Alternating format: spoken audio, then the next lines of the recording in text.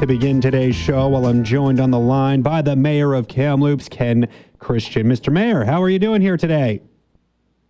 Very good, thank you. Good. Thanks so much for taking the time. Now, I'll start with this. It is Red Shirt Day today, a day when people across Canada come together, wear red to display solidarity and support those living with disabilities. You asked me to wear a red shirt today, and I held up my end of the bargain. So how about you? Did you wear one today?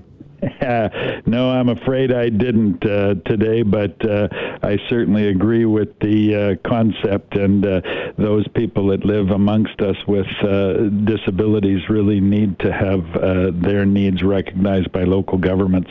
Perfect. Well, we'll get into what happened at council yesterday. Of course, public hearing was held for the first time in about 10 weeks, finally. I'll just start by asking on a general sense how things went. Well, I think as these things go, there was a few hiccups along the way. I lost my bearings a couple of times, and the corporate officer directed me back to the agenda. There's a few dogs barking, phones ringing, and doorbells going off. But, we did manage to get the business concluded, and it was, I think, successful from that perspective. Now, I know there also was some talk during the regular meeting of council about maybe trying to hold in-person meetings again where all members of council could get together, and I assume this applies to public meetings as well. Is this something that you are advocating for, maybe try to find a bigger space where people can gather and still have your meetings in person? And do you think that's something that, could actually happen here in the future?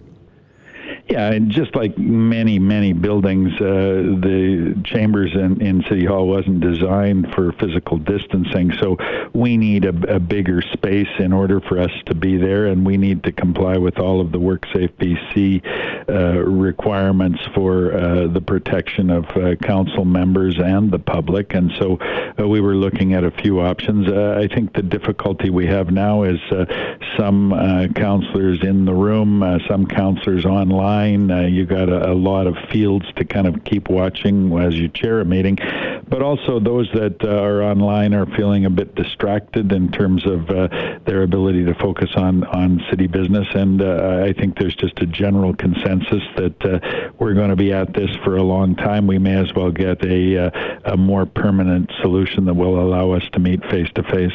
So if you were to go and decide to make that plan, I guess how long do you think it could take to make arrangements to move a council from the chambers into a larger facility? Well, it depends on what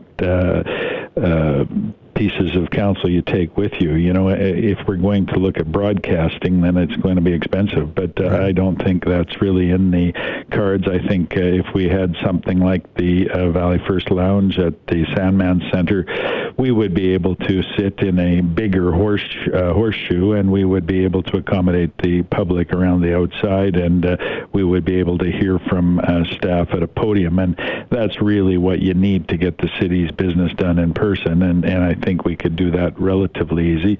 We also we're looking at the facilities at the Thompson-Nicola Regional District. Of course, their boardroom is designed for 26 members of that board, so we could easily sit there, but there isn't really as much space for the public there. So, we have to go back and forth and figure this out, but we do have a lot of facilities, many of which are underused right now, so we've tasked administration to come up with something that's going to be a little more normal.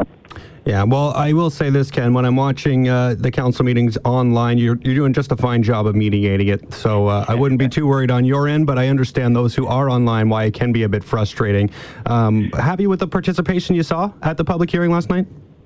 Yeah, I was, and I was pleased that people were heard. I think I'm hearing this morning that some people had connectivity issues and were timing out of the Zoom meeting function, but we did manage to hear from everybody that wanted to speak to council, and everybody had their chance, and the audio feed of that was good, and I think the points that they made were good, and that helped council in terms of us making our decisions on the matters before us. Now, Ken, while I had you here, I wanted to ask a little bit about what's going on in the city in terms of flooding and some flood mitigation work. I know that there's been a lot of stuff going on to, try to make sure our infrastructure is protected. But I know there was, plans at Riverside Park to do some flood mitigation work this year. There was a $750,000 grant that the city had applied for, was denied to do some of that mitigation work along the riverbank. I know it was a priority project for this term of council, or was trying to get it done, I believe, here in the spring. Unfortunately, that didn't happen. I just wanted to ask about that specific project. Is that something that you think could still potentially get done this year so we can avoid these types of flood events, in the future? No, really, that one is on the shelf now. That was predicated on some grant money that we weren't successful in getting, plus the fact that it takes some time to plan and design these kinds of projects. And right now we are in the middle of a flood response, so we're just going to continue with the HESCO baskets and the storm drain blockages and that, and we're going to hope that the South Thompson River in particular settles down a bit. It seems to be on a fairly steady rise, and the forecast is indicating more rain, and that rain heavily in the watershed area of the Shuswap Lake. So that will impact the river, and I would just urge people to, first of all, stay away from our flood protection works, but secondly, stay off the river. Boating right now is not good. There's a lot of debris coming down, plus the wake from boats really causes an erosion problem. Also, those with kids and pets, stay away from the riverbanks. We have to effect rescues every year from people that get too close, and those banks are not stable. They're saturated, and they can slough into the water, and that water is moving quickly, and it's cold. So just stay away and just let this natural phenomena pass. Yeah, well, if the weather forecast holds true for the next 5-6 days, it doesn't look like a real fun time to be out exploring those areas right now anyway, so hopefully people do stay away. Now, on that vein, at Riverside Park, there is a rally planned tomorrow, a Black Lives Rally rally that is planned for tomorrow afternoon at Riverside Park or Prince Charles Park, depending on those flood conditions. I guess first and foremost, do you have any concerns about the potential gathering of people for something like that? We saw what happened in Vancouver. I can't imagine Kamloops would get anywhere close to that type of a scale, but there is a possibility of some large crowds here as a result. Do you have any concerns about that? Well, of course, the provincial health officer's recommendations with respect to large gatherings, try to stay under 50 persons, and certainly use physical distancing, wear a mask, that kind of thing would be in place. But because of that location, it's going to be wet in the park, and it's going to be very close to our flood protection works down there. So stay away from those works, and perhaps another location on higher ground would be a better alternative. Any thoughts on attending that rally tomorrow yourself? No, I won't be attending that rally, but I certainly can empathize with the sentiment that's being expressed by those people that do. Perfect. I think that's pretty much it for questions here. I guess I'll get you out of here on this. There was some news yesterday about home prices in Kamloops continuing to rise. There was a new record home price in Kamloops for the month of May. I'm just curious if you're at all worried about this, city of Kamloops. It's always been something when you're looking at the landscape of BC that seems to be a real affordable place to live, when comparing to other municipalities in the area and in the mainland. Just wondering if you might have any worries about the fact that we are seeing prices continue to go up, and if, this market might potentially start becoming unaffordable.